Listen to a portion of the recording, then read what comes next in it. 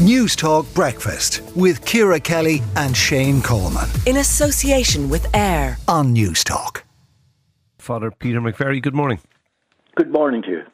Now, we do want to talk to you about this new survey on financial well-being in a moment. But just first off, I do have to ask you, what do you make of this RTE saga? Well, it seems an extraordinary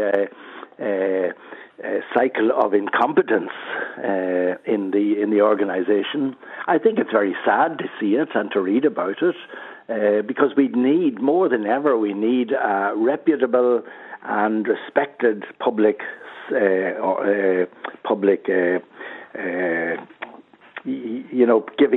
giving news. There's so much disinformation and so much false information now coming through on social media that the need for a respected public service broadcaster is more urgent than ever. Yeah, we don't have that at the moment, in your view? Well, it's been very damaged. I think it can be restored. Certainly think it can be restored. Okay. But it's unfortunate at this stage, yes. Okay, let's talk about this new survey on financial well-being from the Competition and Consumer Protection Commission, saying 1 in 3 people are just getting by financially. 1 in 8 people would not be able to cover their living costs for more than a month if they suffered an income shock. Your reaction to that? It's very, very true. In fact, now I live in an area with a lot of low-income families, and I would say many of them couldn't even get through 3 days if there was an income shock, if their welfare was withdrawn, for example. The requests I get a lot of requests for help. Requests I get, to be honest, are €2 for the bus into town. Otherwise, they're going to have to walk into town. I get a request for maybe €3 or €4 to get a prescription out of the chemist.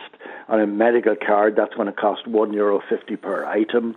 They need their medication. They don't get paid maybe for 3 or 4 days, and they need that medication urgently. And I get requests for €3 or €4 for bread and milk.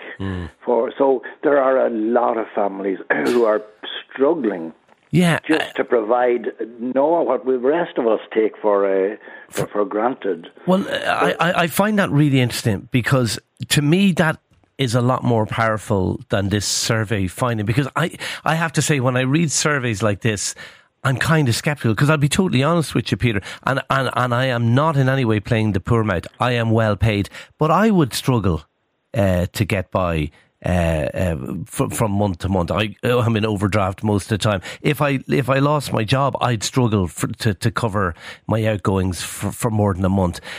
And I just worry that surveys like this actually take away from the people who you're talking about, the people who are actually really destitute. I am not for a second suggesting I am one of them. My point is I'm not. And I would fall into that category. That's my concern about such surveys. Yeah, well, there's statistics and damn statistics, as they say. Yeah. The surveys cover a range of different income brackets, but certainly some of what I was reading in that survey didn't resonate with me at all. People couldn't survive a couple of days if their welfare was cut or if they lost their jobs. People are going in are without electricity. They're going in the dark. They're coming to me to ask me to help them top up their electricity. And then there are the bigger items, like if you have a tooth that needs to be extracted, it's almost impossible to get a medical card dentist today. You're going to have to pay.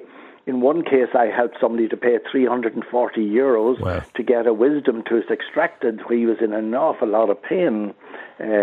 Or if somebody has to go to the doctor and they don't have a medical card, or their medical card has run out and they haven't realised it, you're talking of another €100 now to go to the doctor and get a prescription. That's they brutal. Just don't have that. That's brutal. And you are seeing that at the coalface. I suppose my final question to you is, do surveys saying that 1 in 3 people are just getting by financially, does it actually undermine the case, the really genuine hardship cases? That's my question to you, I suppose, my final question to you. Well, the 1 in 3 is quite an awful lot. It would certainly be, I would say, in where I live, it would be a lot more than one in 3. who cannot even provide the basics for themselves and for their families. I think there's a huge amount of financial struggle and often suffering in areas of low income, families with low income. I don't think that is being recognised sufficiently, no. OK, Father Peter McVerry, founder of the Peter McVerry Trust, social campaigner, thank you for talking to News Talk Breakfast this morning. News Talk Breakfast with Ciara Kelly and Shane Coleman. In association with AIR. Weekday mornings at 7 on News Talk.